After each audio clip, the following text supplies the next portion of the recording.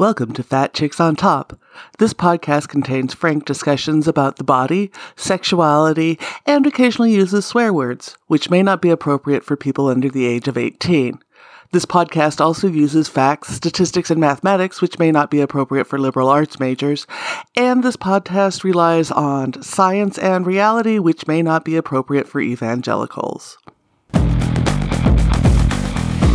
my favorite crime.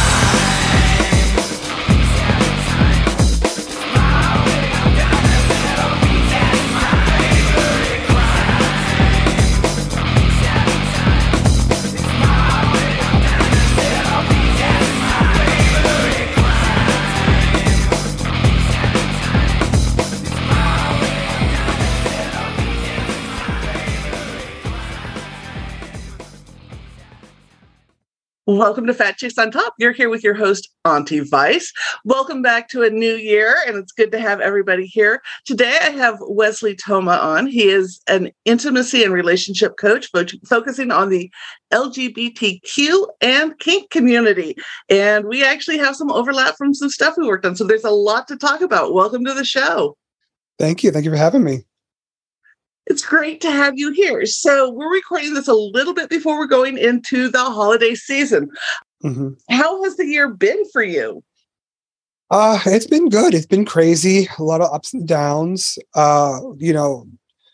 Just with how the world has been with, this whole pandemic and everything. I made it 3 years and then finally got it like 2 months ago. And that was not fun. So that was a fun way to end my year.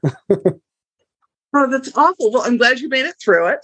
I did. Thank you. You are a relation and intimacy coach. So yes. For people use those terms differently. And sometimes people think that means you're like a sex coach or that you're an LCSW.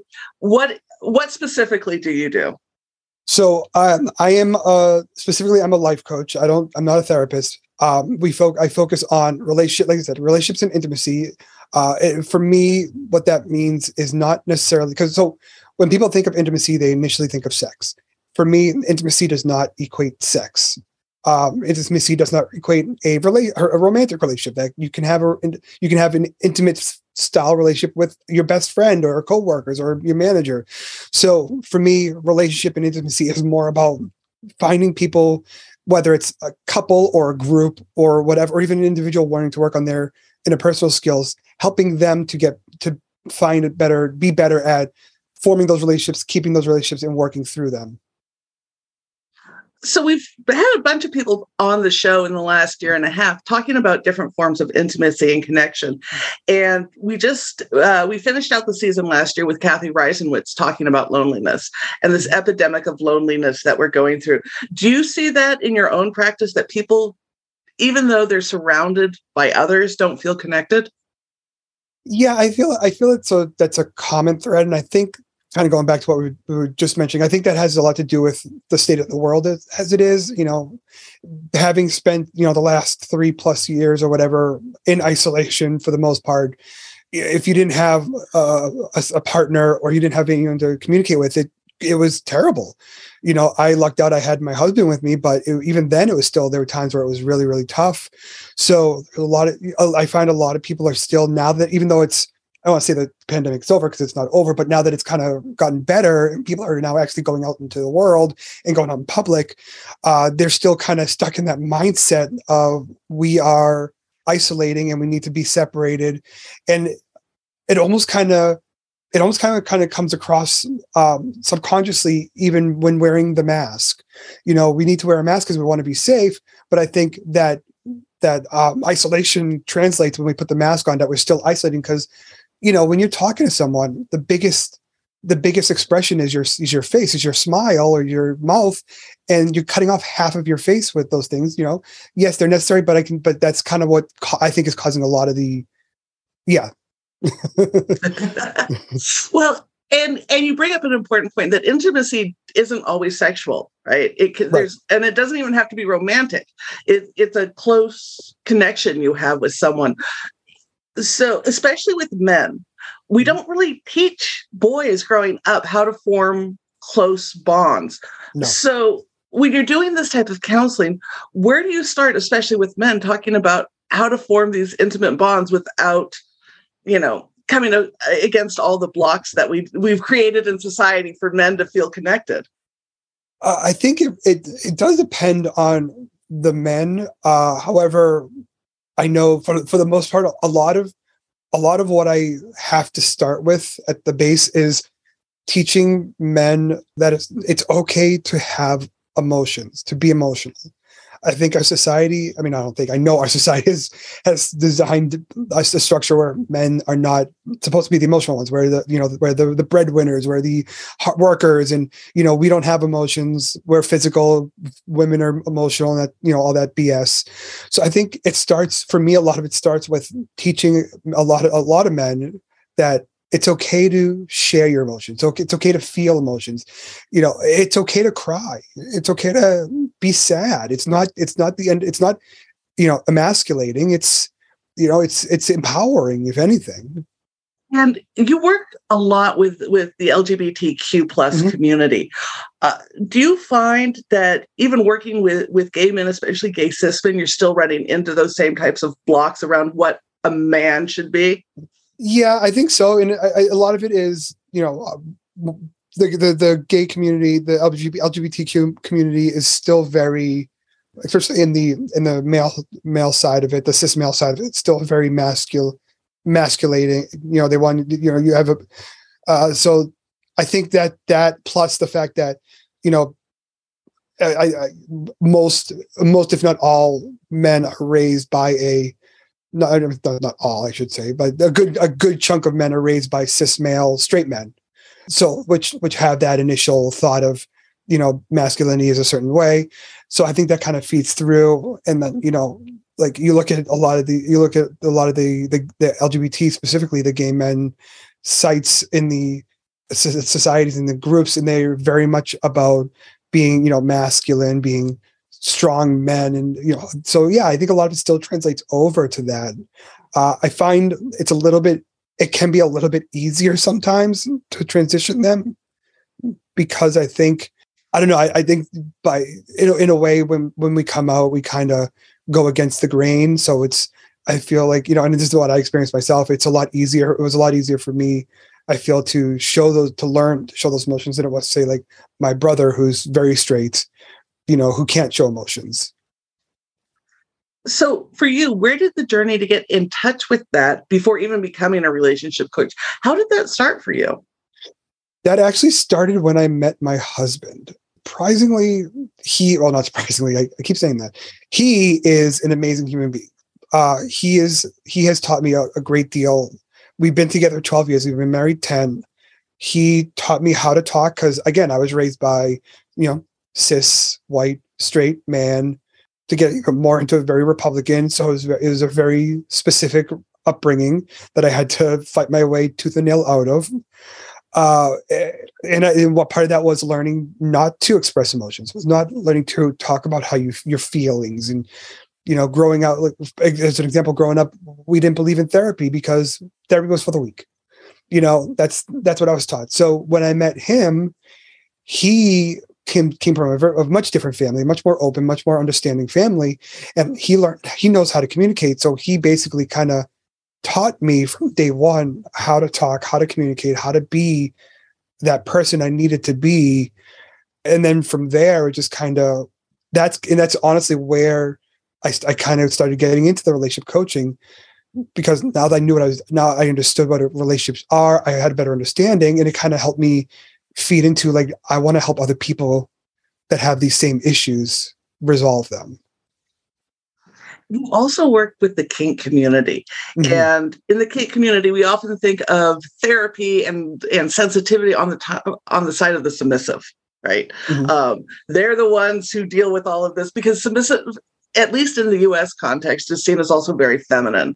So when you're working with specifically male dominance, like, this is like an uber masculinity funneled into uber masculinity. How do you even begin to break through and have that conversation that it can be okay to be a dominant and a man and still be sensitive?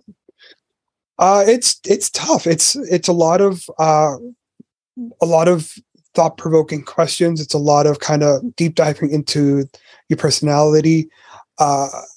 I think the first thing is, unfortunately, it's still, even in the kink community, it's still kind of widely believed that, the dom doesn't need like aftercare. The dom doesn't need support, which is frankly BS. I think everybody needs some form of aftercare, regardless of if you're the dom or the sub.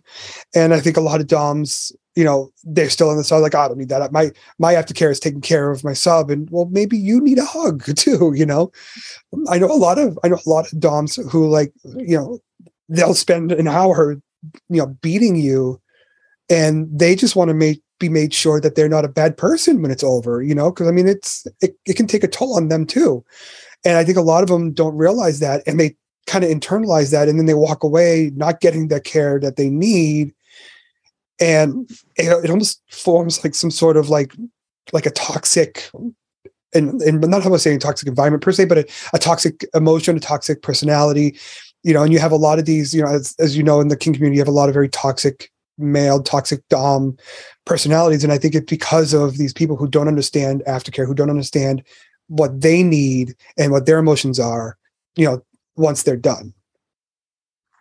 And I think that's a critical conversation that people are starting to have, that dominants actually are, as emotional and as impacted by a scene as the submissive, regardless of whatever you're doing. Do you see, you've worked in the kink community for a while. Do you see more openness and more of that coming into the conversation, or is it still, because we've been so flooded with new people in the last 10 years, is it something that we have yet to broach as a community? I find that it's getting better. I feel like a lot of the negativity is quote unquote old hat, and the new hat coming in is kind of a little bit more understanding, a little bit more, millennials are a little bit more in touch with their emotions than like the boomers or the Gen Xers than we were, so I feel that it's getting better. I feel that usually when they come to me, by the time they come to me, they're already in a place where they're ready to make those changes. It's the people that I don't talk to that need the most help, are the people who don't want to get that help. Kind of with my old mindset, therapies for the weak. Those are people that actually need to be talked to, need the help more than the people who come to me. Because I feel like once they start coming to me, they're already willing to do the work for the most part. Right. Yeah. By the time you're seeking out that care, you've obviously recognized that you need some type of help, even if you go running away from your first 2 or 3 therapists. Exactly. So one of the things that has come up repeatedly, especially when I teach, is how do I find a therapist or a coach who is kink aware, and why is that important? In terms of finding one, you can always just go to my website and you'll find one. And unfortunately, I think there's not a lot of people out there who actually promote themselves as kink coaches. There is a lot of, I know many, many sex educators who are also coaches. So they are kink coaches. They don't promote themselves that way. So there's not a lot of us out there. And I think that's partially because of the stigma behind, the kink community and in the vanilla world. So I think it is hard to find them. I think it's good to find someone because I think I feel you need someone that's going to understand you. It's one, like, because people who come to me are also kinksters. Me being a kinkster, I understand the community. If you went to just a regular vanilla, therapist or coach that doesn't know anything about kink, could they help you? Yes. But could they be effective as effective? Probably not, because they don't understand the language. They don't understand the need. They're not, when you're talking about having for example, a needle scene, they don't know how to handle that because they don't know anything about that, whereas someone who knows that world, whether or not I played in that kink space, I still know enough about the community to be able to work with them through that. How did you come to find the kink world? Purely accidental, I think. It was with my husband, and we were very monogamous for a very, very long time, and very vanilla. And one of the things that he also taught me was trust. and understanding and lack of judgment, which is also very important in kink. So because of that, I took the opportunity to, we explored a little bit. We were testing our boundaries, testing out what we like, what we didn't like, and come to find out that, we are kinksters. We like to do certain things that are not quote unquote the norm. And we enjoy it. It makes us happy. So we then kind of just explored it together. And then from there, we kind of found the society. We found the community. We found a society of people that are just like us, just as freaky as we are. And they have conventions and they have munches and they have great ways to get in touch with people. So, and then we just kind of dived head first. Did you find there are different ways to connect intimately with people in the kink community than those in the more vanilla world? I do. I feel like the way that the kink community connects, I actually feel that the vanilla world can learn a lesson from the kink world in this sense, because, anytime you have a scene, before a scene, there's negotiation, there's consent, there's a conversation. That almost never happens in the vanilla world when you have an intimate scene, whether it's, not kinky, just when you're getting together, it's still a scene. You're not negotiating, you're not consenting, rarely consenting. It's all like kind of blanket consent, and there's not much communication. I think the vanilla world can learn a lot from kinksters in that sense. And I think that in terms of the kink community, I feel that because of that, and again, because of the new hack coming in, people are more understanding of boundaries, people are more understanding of limitations, and people are more understanding of, like, scarily more understanding of what term no means, which is something that a lot of people don't understand.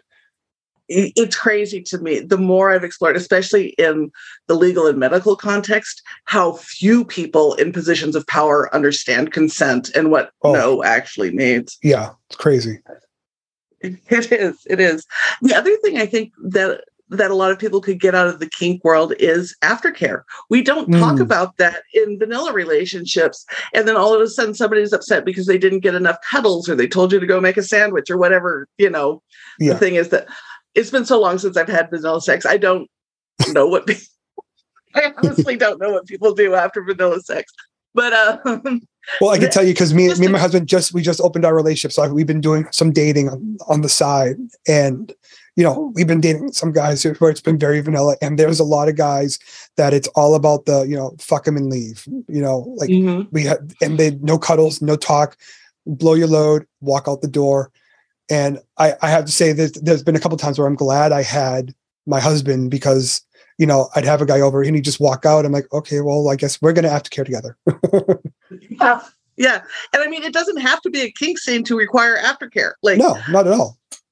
Yeah. We all have our different needs after we're done with sex. Yeah. What people don't understand is even vanilla sex is technically a scene.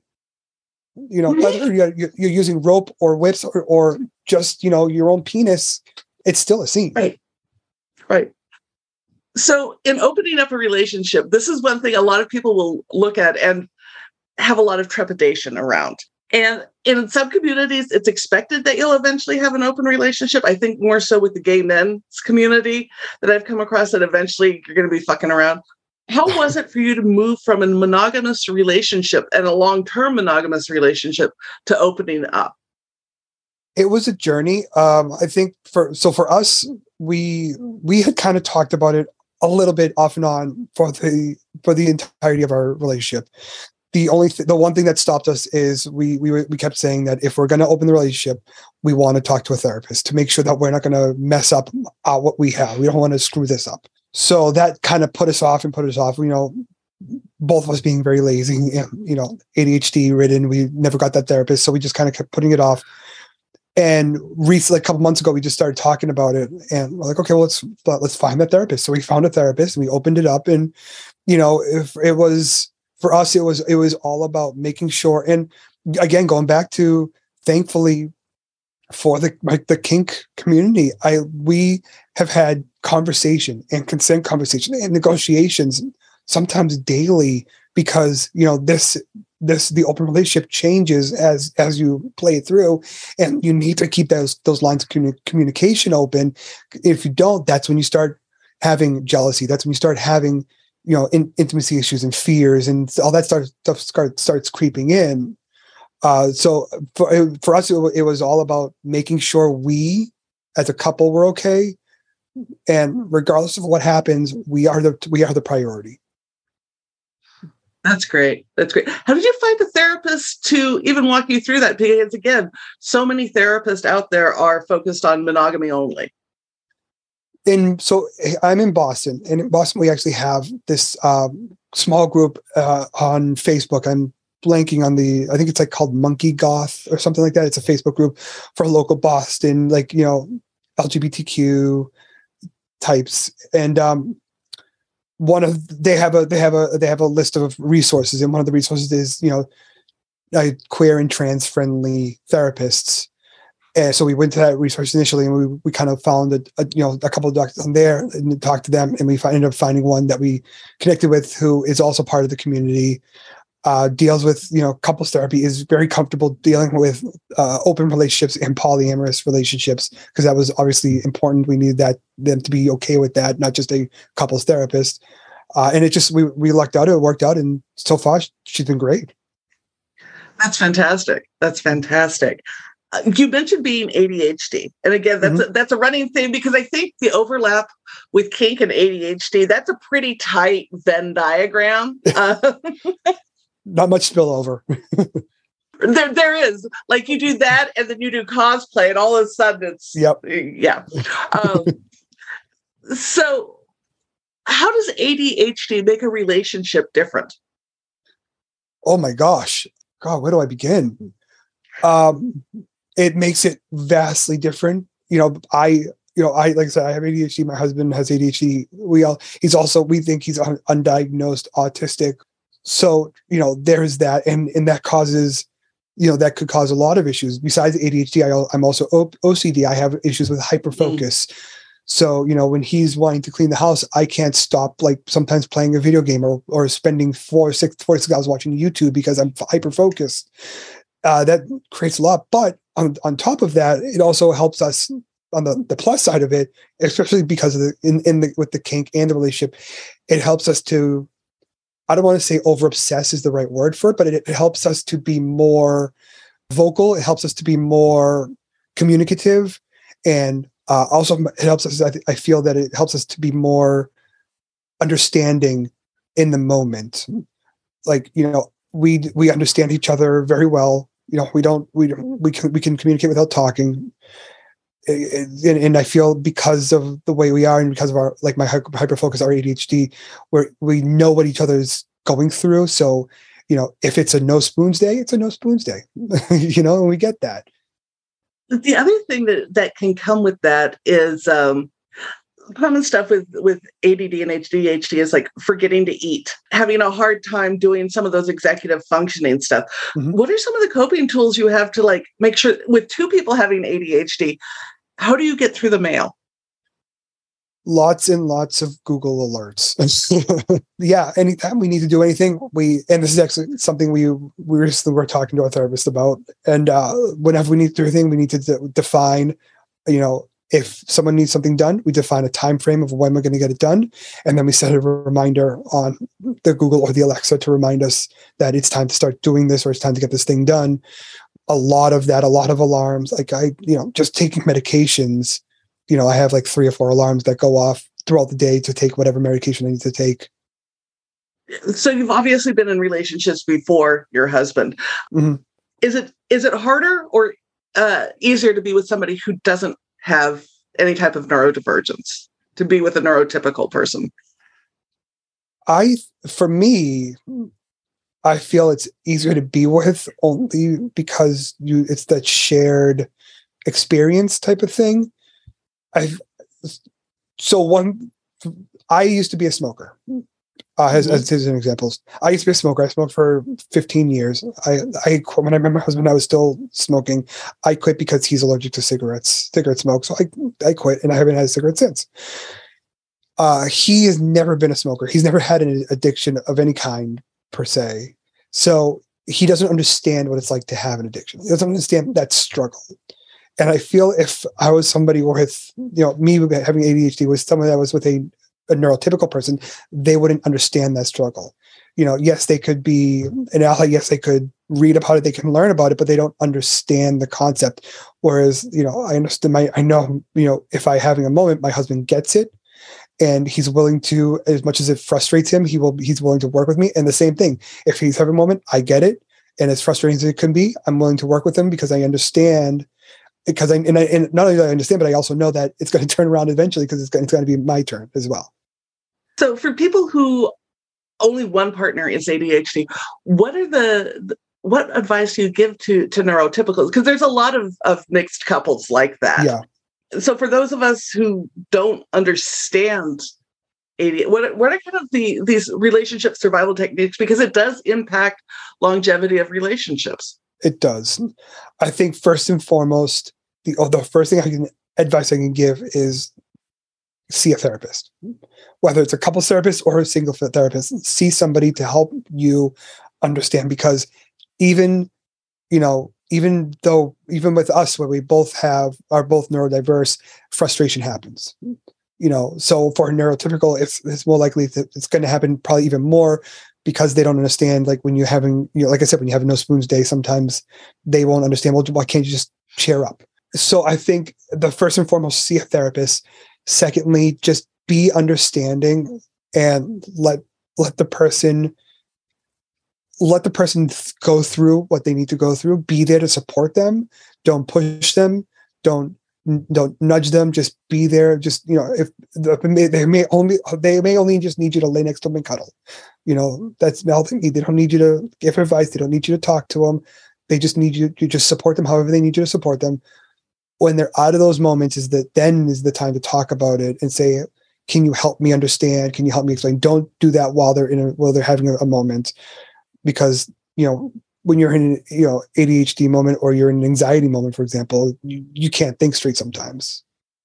Does having ADHD change how you negotiate and go into a kink scene? Yes, I believe it does. It causes me to focus a lot more on the negotiation. It's also kind of where I take a lot of my drive for what I do for work too, is like I try to promote negotiation in not only just the kink, but also in the vanilla world, because it's very important. And I feel that it's something that everyone can do. So going into a scene, I'm very much about the negotiation. No, we need to talk about it. We need to figure this out. We need to stick to it.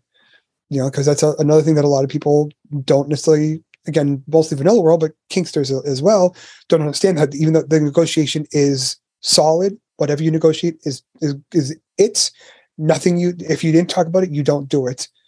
And so I think for me, it's kind of taught me a lot of that. It's helped me teach a lot of that to people, and kind of just show, like, I don't want to say like a negotiation 101, but it kind of helped me find some of the red flags, kind of see the pros and cons and the do's and don'ts. If there was a way to verbally underscore all of that, that's what I would be doing. Because it is true. If you haven't negotiated it, it's not okay to bring it up mid-scene, right? You gotta stick to the plan and then make a mental note to come back to that later. Yeah, exactly. And another big thing that a lot of people don't think about is never, you can, if you do negotiation in a scene, which I usually recommend not, never negotiate up, always negotiate down. Totally agree with that. So you're in the gay community. How have you survived this last year politically? This last year has been a lot less stressful than the last presidency, but not by much. It's tough. It is what it is. I understand that these people are terrible people. I understand that they don't have my best interest at hand or at heart. And then you see stuff like, unfortunately, when we were recording this just a couple of days ago, we had the nightclub shooting. You see stuff like that in the media, and then you see a lot of these politicians. Again, mostly the Republicans, but it's saying, "Oh no, it's not. It wasn't this. It was that. It was a hoax. It was blah blah blah," and nobody's really has our best interest at hands. Yes, they'll say, "Oh, we want to promote equality. We want to promote, diversity. We want to promote pro gay, legalize gay marriage and all this stuff. But then you look at, stuff like Florida with that Don't Say Gay bill, and then all the bathroom bills that are out there that attack our trans brothers and sisters. You realize they don't really give a shit about us. And, ultimately I've kind of got to the point where it's like, if I'm not willing to run as a politician, then I'm just going to have to accept the fact that they suck and work within the boundaries to make it better as much as I can from the position I'm willing to be in. Does connecting with community help cope with that at all? It does. It absolutely 100% does. Having people to relate to and relate with makes it that much easier. Like I said, I come from my family. I come from a very Republican family, so I really can't talk to any of them about any of this stuff. But my friends are very much on the same page as me, and I could spend hours. We could spend hours kibitzing over the fact that this new bill, this new law that was just passed. Oh, it's supposed to be good for us, but was it really good for us, or was it not? That definitely helps. One of the things that a number of guests and I have experienced myself is that as we come to the lighter stages of COVID, I guess you could call it, and a little bit out of isolation, there is a lot of fear and trepidation about going back out into groups. And there are a lot of people who feel like those skills that it takes to really connect to community have dwindled during the last 3 years. How do we start rebuilding that as a community to support one another? I think the best way to do it is the best way to build it is practice and just relate with people, talk to people that you're comfortable with, put yourself in situations that's not too much for you. I know for me, at the height of COVID, I actually started to get some depression from not being able to communicate with people. I have my husband, but one person isn't a lot. So when I remember the first time I went out with friends, it was the most uncomfortable situation I felt in a very long time. We somehow talked a lot, which is great. And then I came home after like a 2-hour lunch and my throat was killing me because I hadn't talked that much in years at that point. And so I think a lot of it is kind of practice and just being with people that you trust and who you understand, and that is not going to cause you more anxiety.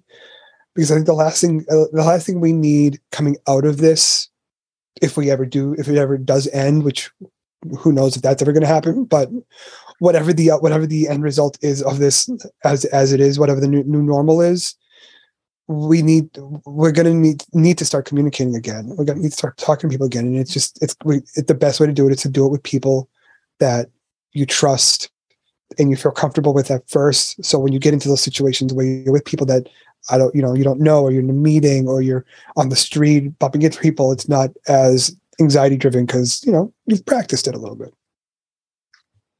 And now that you're back out on the dating scene, how is gay dating in Boston in this latter stage of COVID? Like between that and monkeypox and the world in general, like what's it look like now?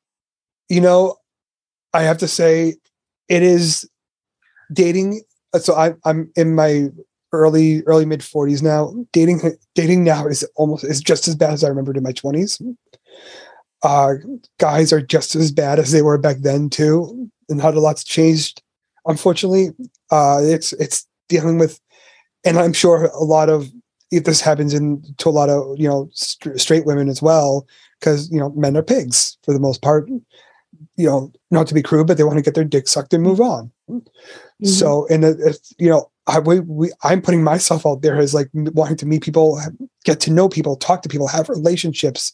I'm not looking for another partner, but I'm looking for friendships that I can, build that trust. And that's another thing I think the kink community is kind of ingrained in me. I want to build the trust between myself and my partner before we get intimate, before we have those moments, because I want to understand them and I want them to understand me.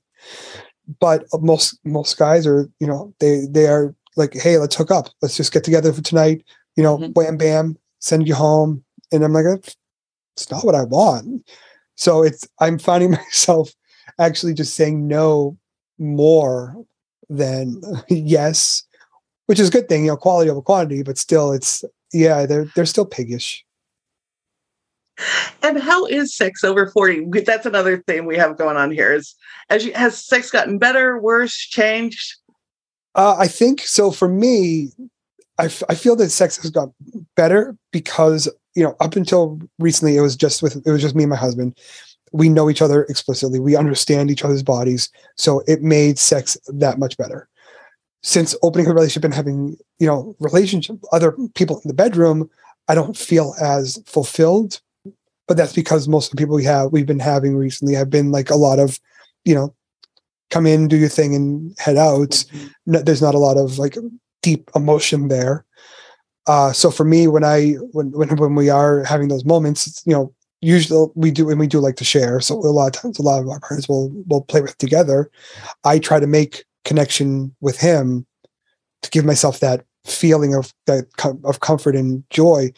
However, sex after 40 is a lot harder than it used to be in general. When I was in my 20s, I could do it and then give me 5 minutes, a cigarette, and I'm ready to do it again. Now I do it and I'm going to need a nap. I'm going to need a pill before I can get it up again. And it's going to at least 24 hours. Yeah, no, it does. For everybody, it changes. Like that's one thing nobody told me about it. Like I kind of assumed that eventually your sex life just died, but it doesn't. But sex changes a lot. And man, that emotional connection makes a huge difference. Oh my God, it does. Cause I mean, like I said, I've had the hookups, the one night stands, and I get nothing out of it. Like I literally finish. I'm like, I might as well just, jerked off because there was no benefit there. But, the one or two that I've actually had some sort of like a conversation with and a little bit of a connection, it was better, and that's something I didn't give a shit about when I was in my 20s. And again, I think that's something that the vanilla world can learn from the kink world is even if it's just a basic conversation around negotiating what you want to do, there's still more connection there than just, hey, how are you? Let's exchange some fake names. Yeah. It's so funny how many guys have actually stopped talking to me because I'm very open on my profiles. I tell them, I'm a kinkster. I'm in an open relationship. I want to have conversations. I want to get to know you. And when I have conversations with guys, I will tell them, because I'm a kinkster, I like to negotiate. I don't like to just jump into sex and, without at least knowing what we're okay with. I want to at least cover the hard stops. At the very least, I want to know what's off the table, and then we can, if you want to assume what's on the table, that's fine. I just want to know what not to do. And I want you to know what not to do. You'd be surprised. I mean, I guess you wouldn't be surprised, but I was surprised how many guys then would just stop talking to you when they realize exactly what I meant by I want to negotiate and I want to talk. The other thing that's come up, we've had a number of gay guys on the show recently, is how little discussion about STIs there are anymore in the gay community. Like as somebody who came of age during the first wave of AIDS, like the lack of conversation around that is shocking to me. Being in a slightly older age group, are guys in your age group even talking about STIs and protection and all of that still, or is it just go for it? I think in my age group they are. Yeah, I know I am. So regardless if they are or not, I do. There's amazing medical advancements these days. You can get on PrEP now, which was supposed to be 99.9% protection from HIV. Which, when I'm probably the same age as you. When we were younger, that was no such thing as that. Yeah. The best way to protect yourself from HIV is to not be with someone with HIV. So for me, it is very much, but there are some guys my age, especially, I don't know if it's just the gay community, the gay man community or what, but this fascination with going raw or bareback. And I'm like, I'm not gonna, no. I mean, if I think you're dirty, I'm not gonna suck your dick without putting a condom on you. But I'm definitely not gonna let you put something inside me, put your dick inside me, or mine in you without putting at least a condom on. And I'm on the PrEP now because we started dating, and I still refuse. Yeah, I mean, they're important conversations to have, and HIV is no longer the only thing that's really bad to get. We have super gonorrhea, we have super chlamydia, and there's nothing super about them. They're just really hard to cure. Yes. Or then hepatitis also, or any of the other ones out there. Oh, there's such a long list of them anymore. Mm-hmm. So as somebody who does intimacy and relationship coaching, how do you bring this up without making it super awkward with somebody you've just met? Bring up what, the STD concerns? Have that conversation before you hook up. I don't try to be subtle about it. I'm too old to give a shit about subtlety. I'm gonna come right out. If we're gonna hook up, I'm gonna tell them flat out. What are your stance on condoms? What is your opinion on this? When have you been tested? Are you clean? Are you on PrEP? Are you this? Are you that? I'm gonna ask these questions flat out because I don't have time to beat around the bush and play games. I just, I want to know. And if you're going to answer me, I'm not even going to waste my time learning about you sometimes without learning this stuff first, because I don't want to waste my time on that either. Because even if I get to know you and then I find out, well, I don't use condoms. Oh, that was just a waste of time. We're done. So with condoms, the common complaint is they don't feel good. They don't smell good. What's your go-to brand? My go-to brand, we have a mix of Lifestyles and Trojans. Mm-hmm. And we got the mix because there's a clinic here in Boston that hands out free condoms, and they hand out the Lifestyle. So we grab some whenever we go in there, we'll grab a couple handfuls. And we bought some Trojans. We don't, our preferred brand, even though they're a little bit more pricey, are the One condoms. Mm-hmm. But yeah, right now we don't have any of those. There's ones are nice. For folks who are looking for free condoms, I'll just put this plug in, by the way, for free condoms. They're not just at clinics. You can use the app. It's available on Droid and Apple, called Condom Finder. If you download that, you put in your zip code, it tells you all the places you can get free safer sex supplies and STI testing. Highly, highly recommend using it if you can. Little fun fact is it was invented by a dude I know out here in the HIV community. So I always like to promote it because John's awesome. That's awesome. So, I didn't know about that, but I'm going to definitely download it right now, and I'm going to make sure to tell people all about it.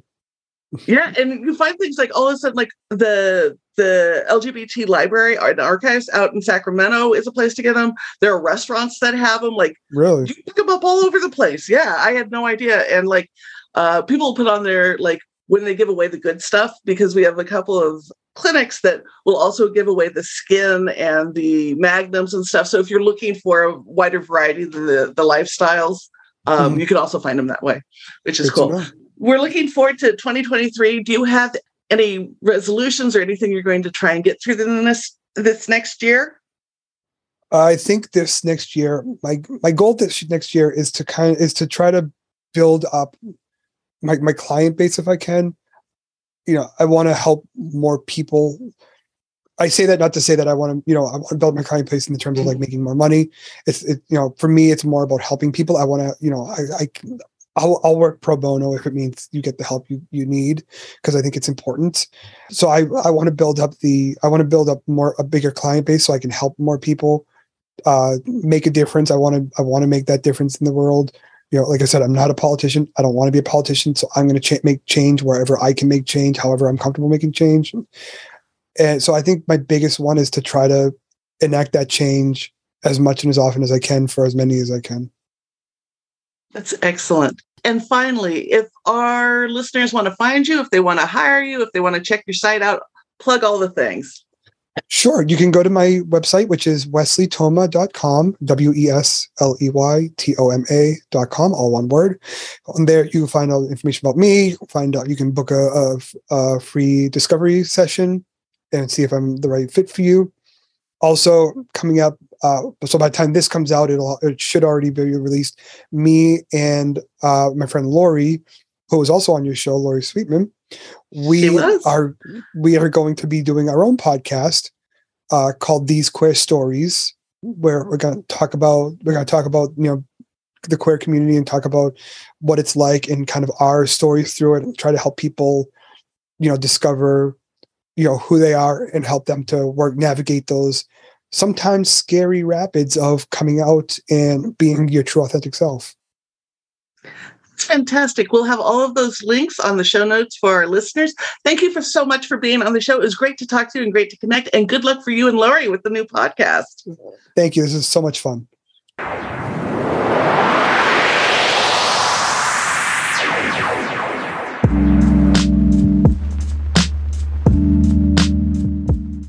And now, a moment of gratitude. I am grateful that I'm healthy, even though I just had COVID, but I'm better now. I am grateful for my husband, who is the world and has made my life leaps and bounds better and has helped me to be a completely better human being. I'm grateful for, I'm even grateful for our guinea pig because she's fucking adorable.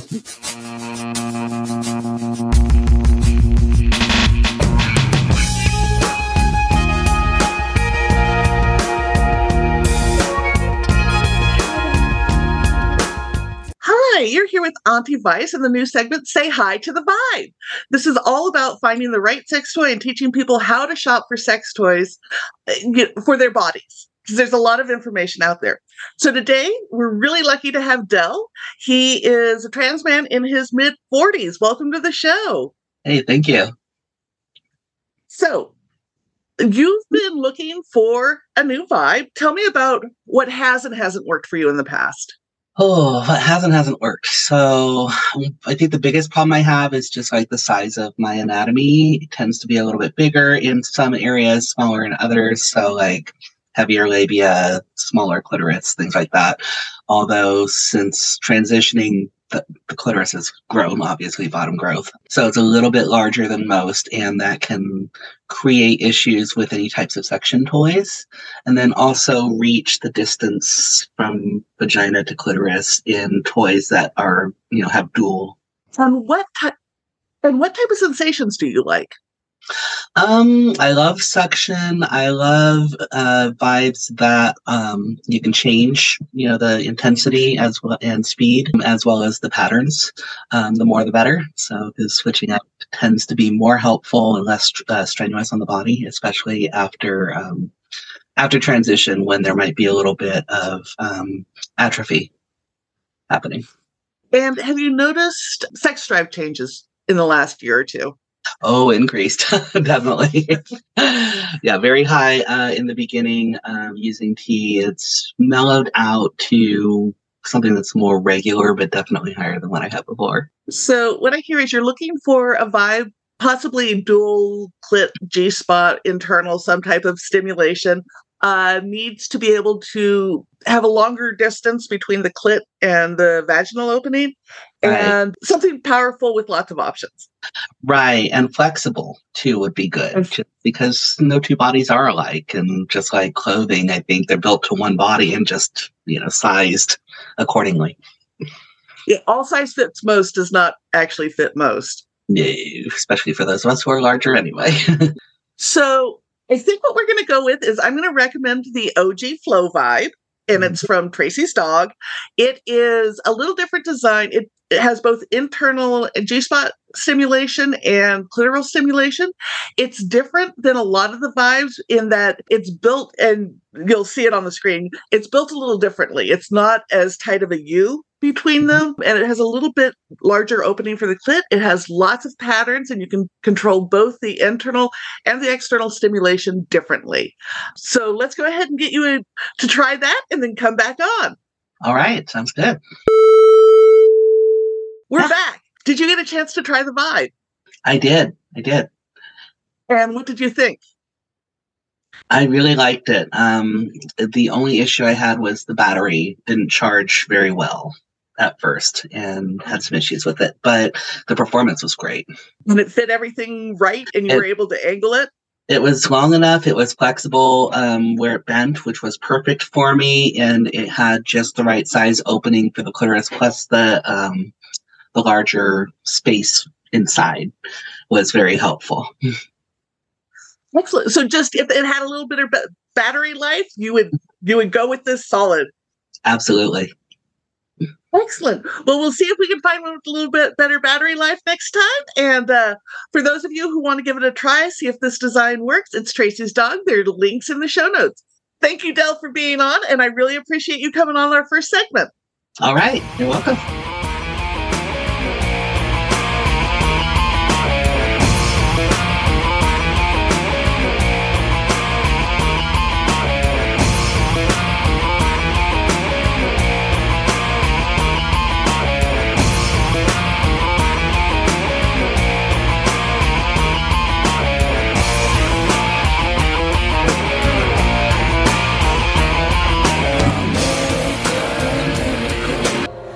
Texas of the world.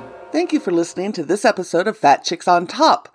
Please like, subscribe, and review our podcast on whatever platform you listen to it on. If we like your review, we may even read it online. This has been an Auntie Vice production. Producer and host, Rebecca Blanton. Audio production by Sharon Smith. Music by David Manga. And more music by Sharon Smith. For more information about Fat Chicks on Top, please visit our website for all things Fat Chicks at fatchicksontop.com.